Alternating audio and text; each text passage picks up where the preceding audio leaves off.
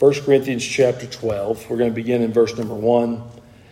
These first 11 verses deal specifically with what we would call spiritual gifts. But remember, we're in a section here of some verses, chapter 11, chapter 12, and on, that have to do with how we honor others as we gather publicly for our worship. And so Paul specifically in these verses teaches us about spiritual gifts. We're going to find him to be teaching that no member of the body of Christ is inferior and no member of the body of Christ is superior.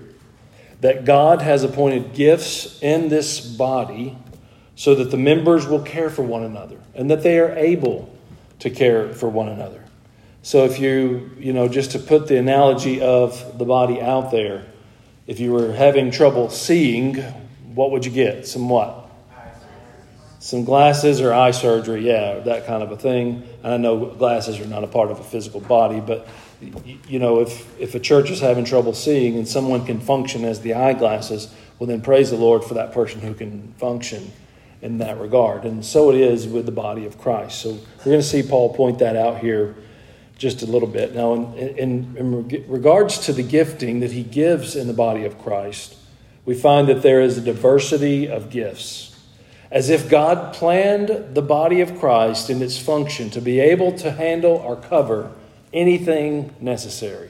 Do you believe God is able to plan such things? Surely he is. So when we think about our role, my role, your role in this local assembly, the role of Harpeth Baptist Church in the global scheme of the universal church, we mustn't see anything as inferior or superior, or we shouldn't see anything as more comely or less comely. We should see all of these things as God intended them to be. We are gifted. We are enabled as God intended us to be able to serve as the body of Christ. Each person's place in the body is assigned by who? God. If we think about it like that, there are no big I's, little U's. There's nobody saying, well, I can't do anything. Each of us has a function. Each of us has a place. As we go, we'll find that the priority of love in all of these things is what takes center stage. Why don't we just start our reading there tonight? Chapter 12, verse 31. He says, but covet earnestly the best gifts. You do that at Christmas time? This is a little different than what Paul is talking about here, but it's not too far off. He just finished talking about all of the spiritual gifts, and then he says, covet earnestly the best gifts. And yet I show unto you a more excellent way. If you're trying to get from Kingston Springs to Dixon, and you were telling me, boy, it's just gotten to where it takes 15 or 20 minutes. It used to take 5, and I'll say there's a better way, and this is the route you should go. Would that be a problem? No, that'd be a great thing. And this is what Paul says here. Covet earnestly the best gifts, but I'm going to show you a more excellent way. What is the more excellent way? Though I speak with the tongues of men and angels and have not charity, I am become a sounding brass or a tinkling cymbal. We'll get on into chapter 13 here in a couple of weeks. But we see love as the primary motivator. God's gifted us as the body of Christ to be able to care and function together for one another. And no big I's, no little U's. Everyone plays an important role. Each one's role is assigned by God. And in the end, if we let love win out, it will all be productive. What a wonderful thought this is. Well, let's pray, and then we're going to look at verse 1 down through probably verse 6 or 7 tonight. Lord, we love you. We thank you for your word that guides us. We often joke in life that only if I had a manual for this, well, you have given us a wonderful one. So help us to read it, to know what it says, and to obey it. Thank you for your Holy Spirit that guides us into all truth. We pray for your blessing upon this time. In Jesus' name, amen. Verse 1, he says, now concerning spiritual gifts, brethren, I would not have you to be ignorant. You know that you were Gentiles carried away unto these dumb idols, even as you were led. Wherefore I give you to understand that no man speaking by the Spirit of God calleth Jesus accursed, and that no man can say that Jesus is the Lord, but by the Holy Ghost. Now there are diversities of gifts, but the same Spirit. And there are differences of administrations, but the same Lord. And there are diversities of operations, but it is the same God which worketh all in all. But the manifestation of the Spirit is given to every man to profit withal. For to one is given by the Spirit the word of wisdom, to another the word of knowledge by the same Spirit, to another faith by the same Spirit, to another the gifts of healing by the same Spirit, to another the working of miracles, to another prophecy, to another discerning of spirits, to another divers kinds of tongues, to another the interpretation of tongues. But all these worketh that one and selfsame Spirit, dividing to every man severally as he will. Now in these first 3 verses, Paul begins by addressing the Holy Spirit. Because when we talk about these gifts, we see them as the gifts of the Holy Spirit. We'll get more into this in just a moment, but we understand the 3 are one in the Godhead. So this is not to give significance over one or the other, but when we think about gifts in the modern church, why do we give the recognition to the Holy Spirit? Outside, that's what the Bible says. What's another logical reason there? Because he is who is with us now. Had we lived in the time of Christ and we were one of the 70 that he sent out and they were able to heal, we would say, I can heal because Jesus made me able to heal. Well, if you have some gifting in the modern church, you would say it's because the Holy Spirit has given me this gifting. So we need to take these things and think of them logically and be careful that we don't allow a charismatic philosophy or mentality to keep us from enjoying the goodness of God's Word, and for sure to keep us from enjoying the fullness of a life lived filled with the Holy Spirit, being filled with God's Holy Spirit. As I thought through this, I thought it would be a great travesty to preach on such a passage in a divisive manner. To talk about, well, these people believe this and these people believe that and we believe this and this is why we're right and they're wrong and all of this. When in reality, what is the Holy Spirit's job? What does he do? He is part of that which binds us together.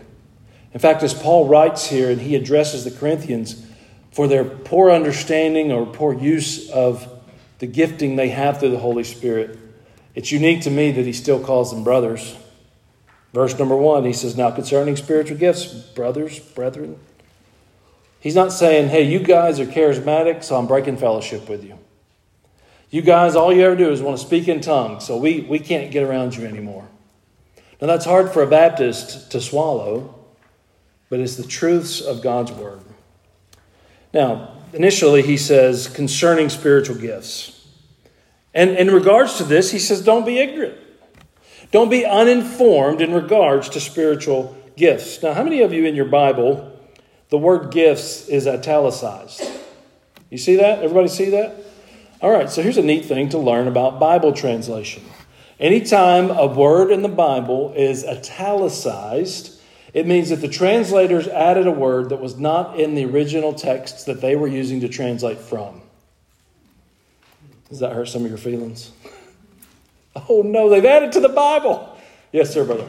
Mine, which is King James, of course, doesn't do that.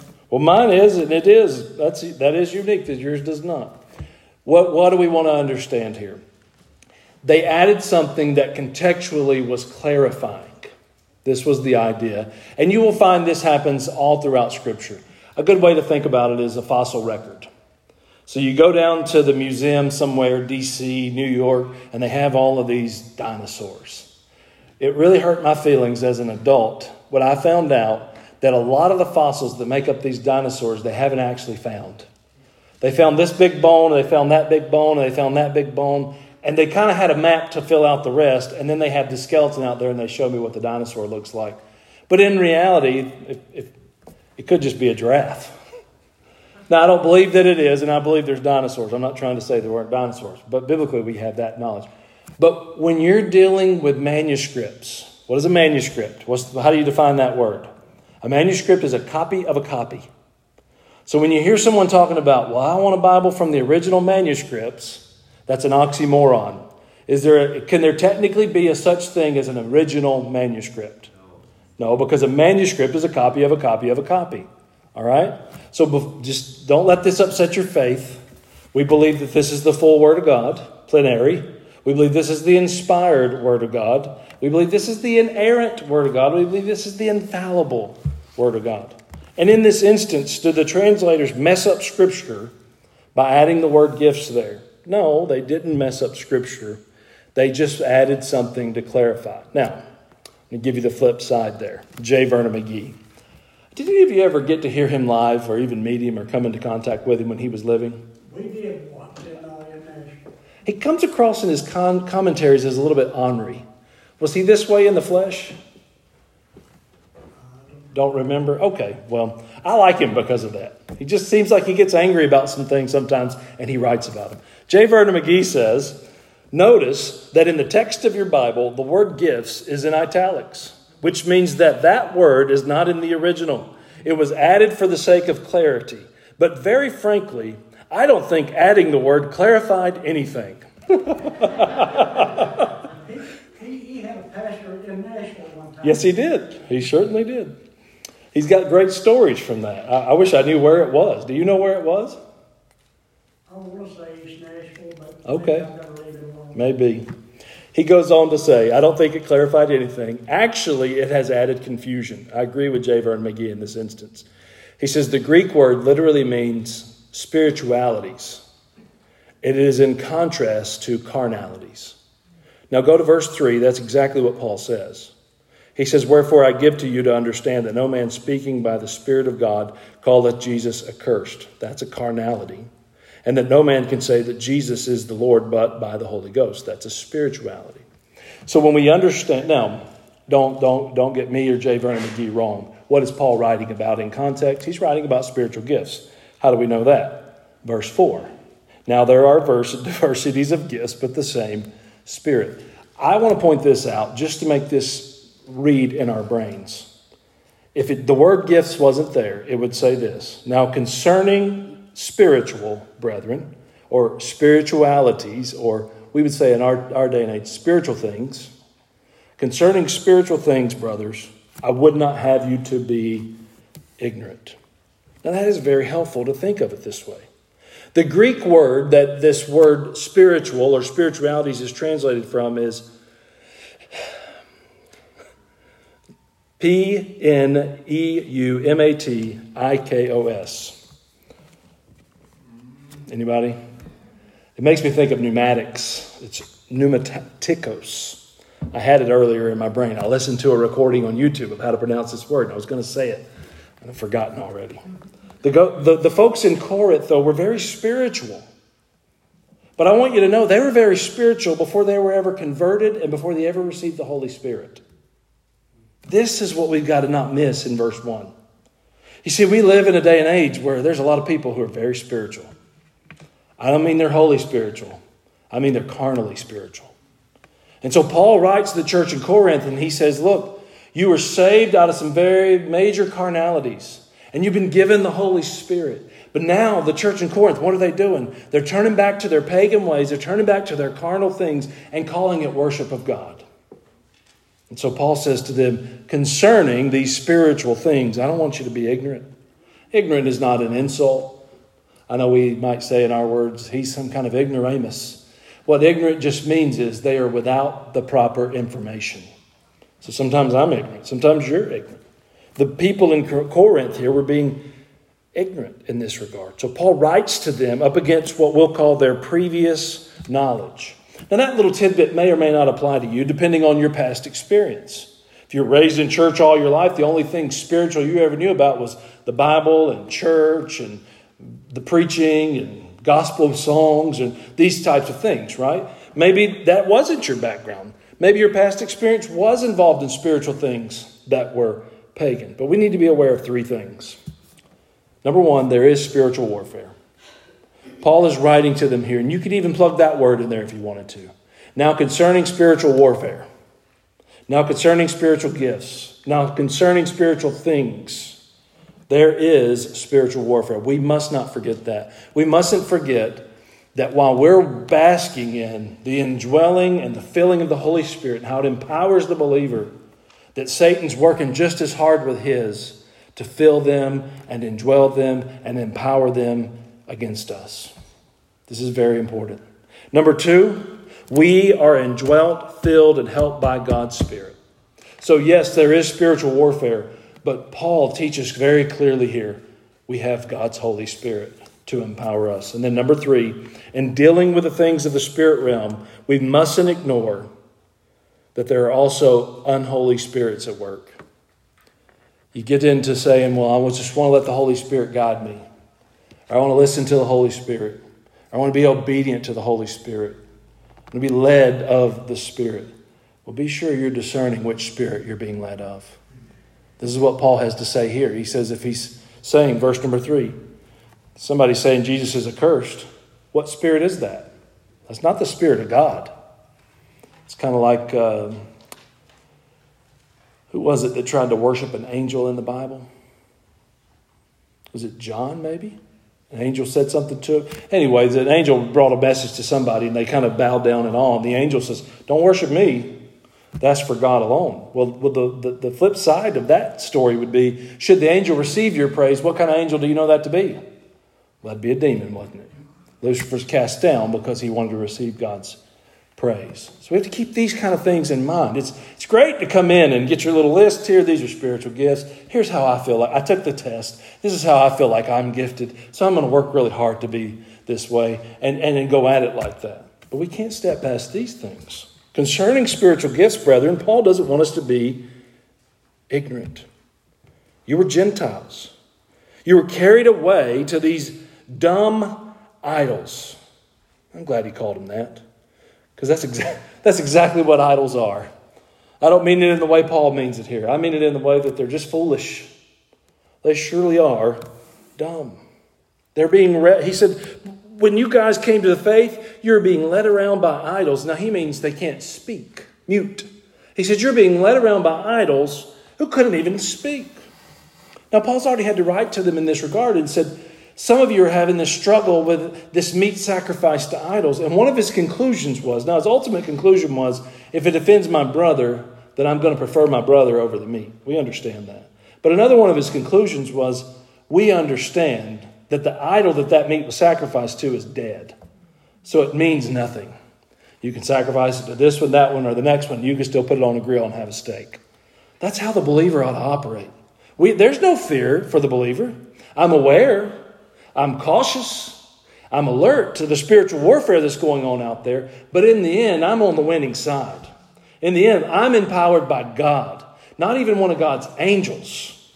And we like this idea of a guardian angel. Well, do you know what you have better than a guardian angel? God himself indwells you. That's way more powerful than praise the Lord for angels. They're functional and they're helpful and they play a great role. But you have the Holy Spirit. It's a wonderful thought. So Paul says here, Corinthians, why would you turn back to some pagan form of worship because you had this experience in the past and take on these things when these were just things that you did for dumb idols? They were foolish. They had no arms. They had no legs. They couldn't walk. They couldn't talk. They couldn't hear your worship. They couldn't hear your cries. Other portions of Scripture speak in this same way. Psalm 115 verse 5 says of idols, they have mouths, but they speak not. Eyes have they, but they see not. You imagine going through life, worshiping a God that you really knew deep down in your heart couldn't actually see you. Versus our God, who on your darkest day, when you're wondering, God, do you remember that I'm still here? You know down inside of you that he does. Even nature itself has revealed it to you. Jeremiah 10:5 says of the idols, they are as upright as the palm tree, but speak not.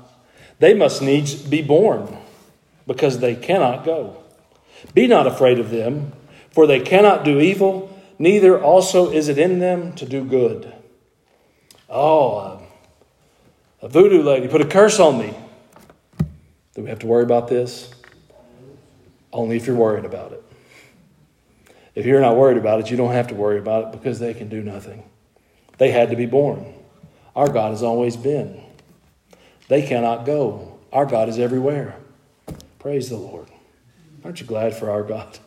Aren't you glad for the word that teaches us about our God? Amen. So Paul makes the point here that though as pagans they had these religious experiences, they had to learn to distinguish the Holy Spirit gifts. And that's what he alludes to there in verse number 3.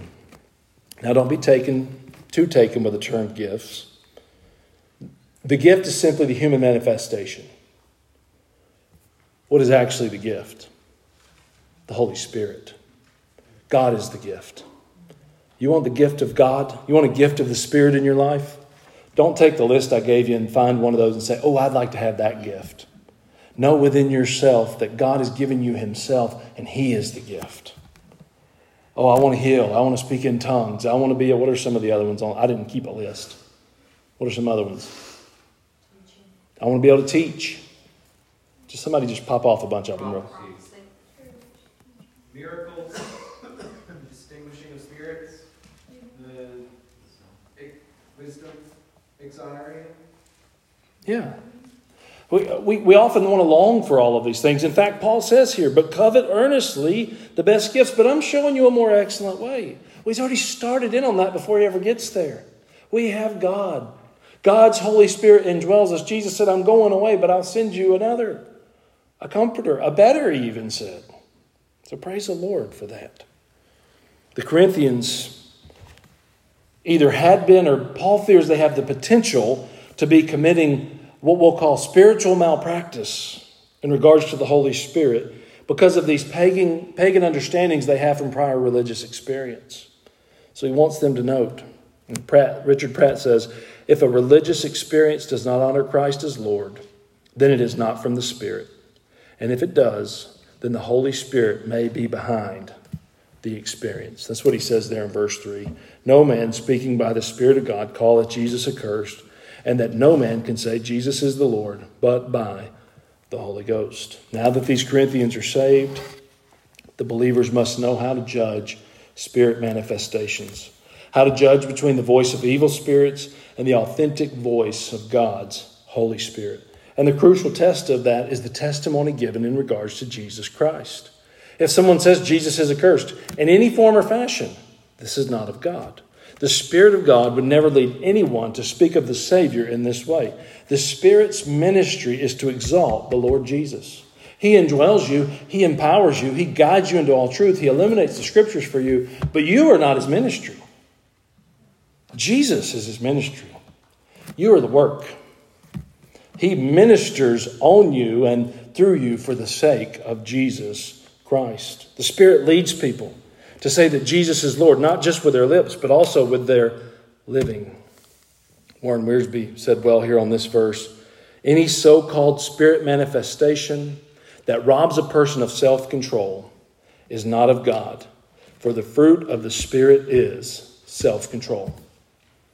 We think of the gifts of the Spirit, but we often need to remind ourselves to offset that with the fruit of the Spirit. And that goes back over here to chapter 13, verse 1. Though I speak with the tongues of men and angels and have not love, I am nothing. If I can do some dramatic Holy Spirit thing, but I don't have self-control, was that the Spirit or not? It couldn't be the Spirit because I would have to have self-control. If I could do what we think is a Holy Spirit empowered thing, but I didn't have meekness, well, the fruit doesn't line up with that, does it? In fact, I would say that before we even start thinking about our spiritual giftedness, we should look around for the spiritual fruitfulness and allow the fruit of the Spirit to be our primary function as we operate within the gifting that the Holy Spirit has given us here. I think this is what Paul is saying to the Corinthians. You're putting all this emphasis on these gifts. And he says, I want you to earnestly desire it. But he's going to lay out this case for them that only to the end that they're intended. It's like money. Love of money is a horrible thing. But aren't you glad to have money when you need to use it as a tool in your life? Pretty nice to be able to spend the money to turn on the lights, isn't it? I love spending my money that way. And air conditioning and heat, these are wonderful things. Maybe is it wrong to love electricity? If we operate toward money just so we can have money and it's to the expense of these things that money is intended for, we're missing the point. It's a tool, it's a currency. And so it is with the Holy Spirit. The whole reason that we are giving these gifts is so that we can function as the body of Christ to do the work that God intends us to do. And he's going to lay that case out for us here, and I'll get to that in a moment. Back to verses 1 through 3 as we think about being aware, using discernment against the Spirit here. I think John Calvin balances very well our own ability and discernment and that which we now have through the Holy Spirit. Listen to what he says. Let us learn from this passage How great is the blindness of the human mind, when it is without the illumination of the Holy Spirit, inasmuch as it stands in amazement at dumb idols and cannot rise higher in searching after God. Isn't that something? What is the human mind minus the Holy Spirit? Amazed at dumb idols and doesn't know how to search after God. Well, what is the human mind empowered by the Holy Spirit? The complete opposite of those things. Now, one other note as we get into these waters, and I said this to you before, Paul doesn't write this and break fellowship with the Corinthian church. He writes this and says, brethren, I don't want you to be ignorant here. You're in error, and there's room for correction. They understood the Spirit differently, but he still considered them brothers in the family of God. Now, I want to pause for just a moment. We're going to get to verse 4, 5, and 6, but I want you to give me 5 or 6 minutes here and just talk to you generally from a theological position about spiritual gifts. First, I want to define spiritual gifts. And I'm going to use a definition from John MacArthur, and I will say to you, and I'll explain this in just a moment, that I would even say that if John MacArthur stood here and I stood there, he and I would disagree about the Holy Spirit.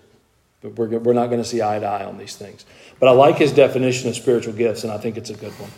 He calls spiritual gifts divine enablements for ministry that the Holy Spirit gives in some measure to all believers that are to be completely under his control and used for the building of the church for Christ's glory.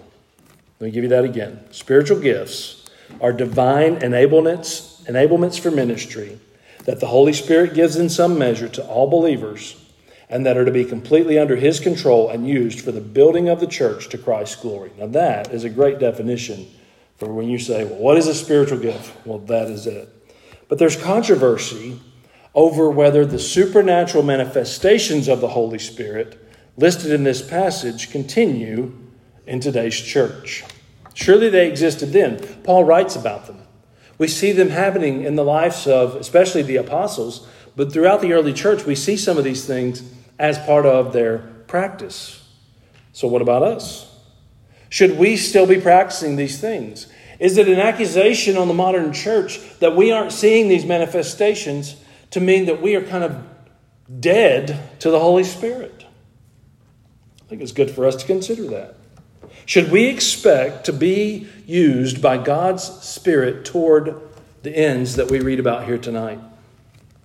Now, this controversy generally centers around the issue of special revelation. Somebody give me one really great example of this is special revelation. There's one blaring obvious thing that is special revelation. The revelation John had that he wrote down in Revelation? Yes, but think larger than that. That and what other books? The whole Bible. The whole Bible is special revelation, meaning God gave it to humans directly for a purpose. What would be general revelation? The birds singing, the sky that's blue. These are things that are general revelation, that there's a creator, there's something bigger than me. Right? So special revelation, general revelation. Now, some interpreters believe that special revelation continues right up to today, 2023. We should be looking for, experiencing, and involved with special revelation. Some believe that when the scriptures were completed, that was the end of special revelation, and for you to talk to God, that it would have to come directly from the scripture. So there's kind of this, I don't want to call it banging of heads, but there's this side picking over this. Did you do this at recess and you're a kid playing tag? All right, we're going to play tag. Well, I'm on this team. Well, I'm on this team. I'm on this team. I'm on this team. And you wanted to be on the teams if you were smart with the fast people, but if you were just nice and kind and you liked people, you didn't care how fast they were. You got on there with your buddies. So if you're a people person, that was it. If you were a go-getter and you were going to become a CEO in life, you got on the fast people and you said, now y'all run fast and don't let me get caught. This is what's going on theologically. Have the gifts ceased or do the gifts continue? Some believe they continue. Others deny the giving of any new special revelation. And then I think there is middle ground, that the giving of the special revelation of the canon is complete, though God can still do miraculous things and still speaks to his people by the word and by his Spirit. And generally, when you deal with the three views that I'm going to teach you tonight, there are those who would be on one view because they would say it's all or nothing. Either all of the gifts continue or all of the gifts cease, or they would say they all ceased or they all continue or they all cease, continue. Middle ground would be, well, these things cease, but these things continue. So let's talk about that. The first view would be the view of continuation. They believe that the infallible transmission of special revelation ceased with the closure of Scripture. That God continues to speak to his church through apostles, prophets, and through other supernatural means, through tongues, through words of knowledge, through words of wisdom. So the infallible transmission of special revelation ceased with the closure of Scripture, but God continues to speak to his church through apostles, through prophets, through other supernatural means, through tongues, through words of knowledge, through words of wisdom. Now, part of this you can already pick off as problematic because I have been hard-nosed to teach you that apostleship ceased when? When the last apostle died. That's that. You can take an eschatological point of view there, a doctrine of the end things, because we know that there's going to be 12 apostles in the end times and around the throne. That's laid out pretty clearly in Revelation. So apostolic succession, who most predominantly practices that in the world today? Roman Catholics. The Pope is the apostle. He's the guy.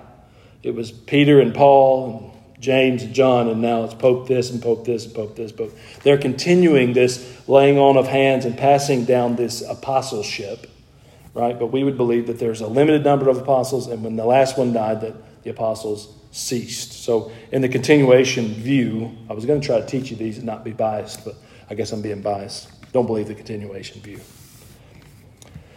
All right, these groups apply Paul's discussion of spiritual gifts such as tongues, interpretation of tongues, and prophecy directly to their own situations because they believe these manifestations of the Spirit continue in modern times. So the continuationists believe that this is fully the Word of God. They don't disagree with us on the Word of God. So can I be friends with a continuationist? I'm sure you can. They believe this is the full Word of God. They're not expecting a third testament. They are not. Now, there are some out there who like that. We'll call them something else. What do we call those people? Mormons, yes. What else? Heretics. What else? It could be an apostate. It could be a false prophet, right?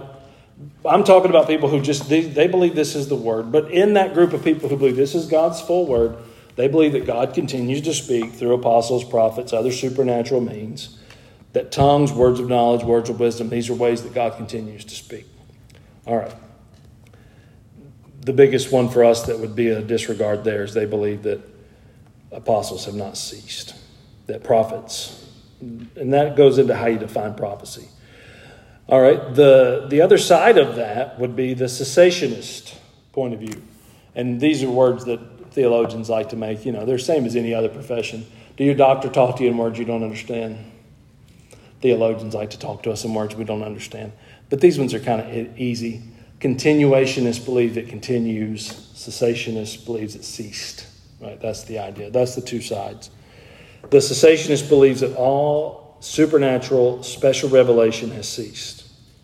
God communicates with his church today only through the Scriptures. The miraculous gifts seen in the New Testament have ceased. Miracles existed to demonstrate the authority of God's prophets, the apostles, or any of his spokespersons. So the reason there were miracles was so that there was given authority to a spokesperson for God's other means. When God stopped speaking infallibly through his spokespersons, the Spirit stopped bestowing miraculous gifts to affirm. In this view, Paul's writing here on the supernatural gifts is largely irrelevant because these gifts no longer exist. In fact, some of you probably can remember in like 2011, 2012, I preached to you this particular passage. Some of you are grinning now. I'm getting embarrassed. And I preached hard on a cessationist point of view. And I went through these gifts one by one and tried to show you exactly why. They've all ceased. And I've tried to live that for a while now. And I keep getting proven wrong. So I'm in the middle camp now. Is that all right if I change teams? Does this offend anybody? So you have those who think it continues, those who think it ceased. And then there's just the middle, the modification view. This view is that significant changes have taken place between the days of Paul and our day. That's factual. There are significant changes that have taken place since then. First, the offices of apostle and prophet were foundational offices of the church. That would abide with Ephesians 2:20. He gave some apostles, some prophets, right? What did we end up with there? We didn't get left with apostles and prophets according to Ephesians 2:20. We got left with pastors, teachers, right? That's kind of what we got left with there. That these were designed specifically to transmit special revelation to the church in its own early stages, these offices of apostle and prophet. But in this view, these offices have ceased. I hold to that. We teach that here at our church. I think that lines up with our church's statement of faith. I think it aligns up with the doctrines that we confess together on Sunday mornings. Second, in this view, manifestations such as tongues, prophecies, messages of wisdom or knowledge have gone through modifications with the cessation of the apostles and the prophets. So would they be the same now as they were then? Can't be. There are no more apostles. Okay? In this view, none of these gifts provides direct, infallible, special revelation. Somebody says, well, I speak in tongues. I guess if they were doing it in a biblical way and having it interpreted in a biblical way, and they weren't doing anything outside of Scripture, we couldn't argue with them, except if they were saying, I speak in tongues and I'm given special revelation through those tongues. Then we would say, well, there's where I'm gonna split ways with you there. Okay? The way my pastor always handled that growing up, he would say, we're a little bit Baptist-costal around here, but we'll warn you, if you start speaking in tongues, we're going to interpret, and you're not going to like our interpretation. He would usually say something like, we've got a $900,000 mortgage on this place. We're going to say that God told you to pay it off. William Pratt, speaking of the middle view here, he says, through fallible pastors, teachers, and the like, God leads the church into proper application of his word in Scripture through preaching, intuitions, advice, and evaluations of circumstances. I think that's a good way to think of spiritual giftedness. This view holds that at every point, these teachings must be evaluated carefully by the Scriptures. So if I come to you and I say, I think the Holy Spirit's given me a word of wisdom that could be helpful to you, do you just take that blindly? No, you say, well, that lines up with Scripture, so I'm going to take that under consideration. Or you can say, no, you're basically saying Jesus is accursed, so that must have been a demon that was talking to you, not the Holy Spirit. Right? I think this is a good view. It's a good way to go at things. These groups apply these passages indirectly to their churches, adjusting the applications of the passages to account for current circumstances wherein infallible special revelation no longer occurs. So I'm going to teach and preach you the infallible special revelation, but I'm going to offer you multiple applications based off current situations. So the interpretation never changes. The application is the thing that is flexible. Could you apply a passage from 1st, 2nd, or 3rd John differently here than you could in China on the same day and the same time? Certainly you could. We have freedom of religion. It's going to apply differently. Does it interpret differently? Never. It's got to have the same interpretation. And I think that's a thing for Christians that we often mistake. In the American church, we like the American interpretation of things seen through our point of view and our eyes. You might interpret your Bible a little bit differently if you could get rid of presuppositions. Is that possible? No, you can't wipe your brain. But you go live in another place for a while and you might start seeing a passage through different eyes. That's why it's important to be worshiping with other Christians with lots of different perspectives, be reading from trusted people in regards to the Scriptures, and be reading. I like to read from different places than me, like European preachers, not just all American preachers, and at different times of life than me. European preachers from the 1500s. If I can get the same interpretation that they get, I'm on pretty solid ground. If I'm interpreting it different than them most of the time, either they're fully wrong and they were only seeing it through the eyes of their generation, or I'm fully wrong and I'm only seeing it through the eyes of my generation. It's a unique thing, isn't it? So, the middle view here, they hold that at every point, a word of advice, a word of wisdom, preaching, an intuition, whatever you want to call it, should be evaluated by the Scriptures. That the interpretation is sound, but they are adjusted applications based off the current circumstances. The third thing, they believe Paul's words still give the church guidance for managing current manifestations of the Spirit corresponding to those in Corinth. That is to mean we don't see the next several verses here as irrelevant because all of these things have ceased. I think that's a bad way to approach the text. Why would God have it in the Word for eternity if it's something that doesn't exist at all for us now? It's we would call that useless. And I wouldn't think anything in the Word is useless. Everything in the Word is useful, even them lists of names. All right, so continuation, continued, ceased, somewhere in the middle. I find myself somewhere in the middle. All right, let me give you verse 4, 5, and 6, and then I'll let us go home, and then we'll pick up from there. Verse 4, 5, and 6 teach us that there is a distribution of varying gifts. He says, now there are diversities of gifts, but the same Spirit. And there are differences of administrations, but the same Lord. And there are diversities of operations, but it is the same God which worketh in all. But the manifestation of the Spirit is given to every man to profit withal. Now use verse 7 as your premise to understand 4, 5, and 6. What is the manifestation of the Spirit? You have the Spirit. The gifts, these actions, these workable things in your life are the manifestations of the Spirit. And why are they given? It's not so much for your profit or your glory or your edification. They are given to profit who? Withal. Who is that? The body of Christ. All of us. All right, now, 4, 5, and 6, he's going to lay out how this works. In order to have the unity that the church is supposed to have, God has given each of us different gifts. He's given different gifts to different individuals.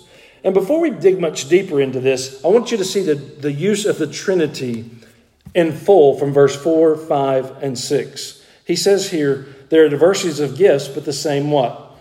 Spirit. And there are differences of administration, but the same. Who is that? That's Jesus.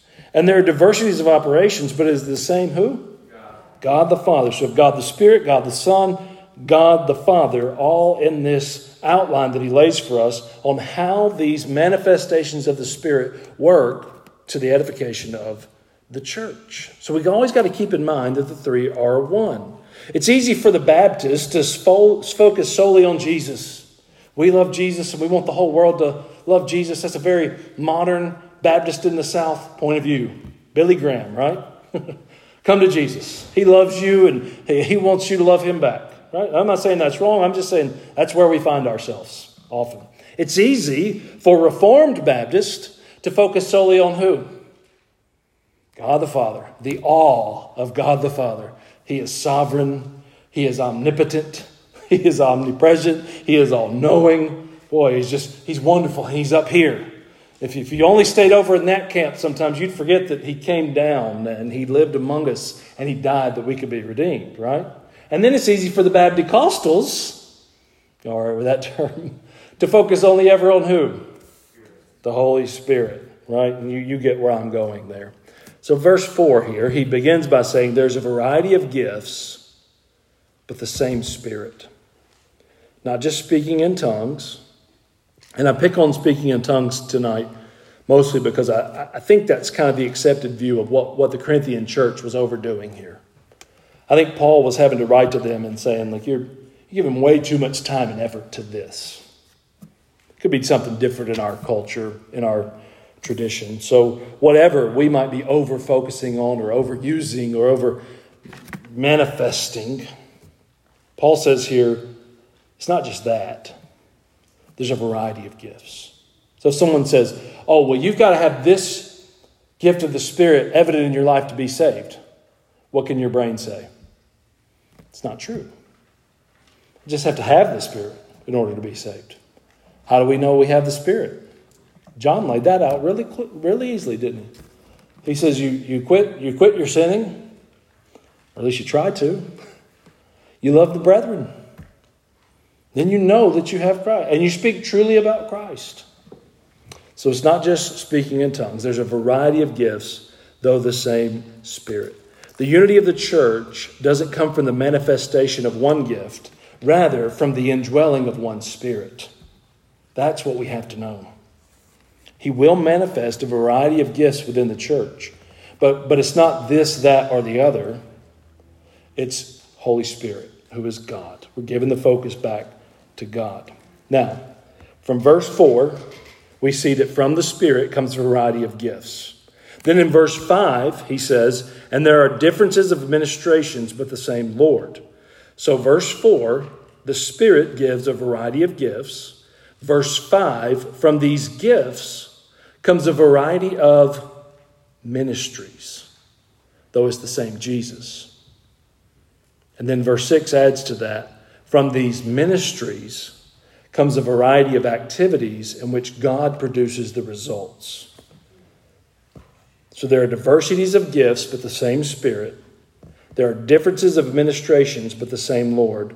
There are diversities of operations, but it is the same God which worketh all in all. You couldn't hardly preach this at a church unity conference. There's too many differences and diversities mentioned in these passages. But this is exactly how the Holy Spirit tells Paul to lay out, this is how the church should function in unity. How? The Spirit's going to give you all a variety of gifts. From that, it's going to produce a variety of ministries. Whoa, I thought this was all one ministry and Chance was in charge. No, that's not what he says. He says you're all gifted individually and you have a variety of ministries. Ministry just means serving the Lord. To minister is to serve the Lord by serving others, right? A variety of serving, but it's the same Jesus. And from these ministries comes a variety of activities. And these activities aren't the end all. You say, well, I read my Bible every day. Great. I pray without ceasing. Great. I'm a witness everywhere I go. Great. These activities aren't the end all. Those things don't produce the results. God produces the results. The Greek word there is energema. Energema. What word does that make you think of? Energy. It's different than our energy. The Greek word means something implemented with a calculated result or effect due to the energy source used.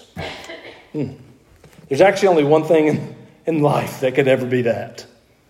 What is the only thing that you could implement with a calculated result or effect due to the energy source used? That's the Holy Spirit.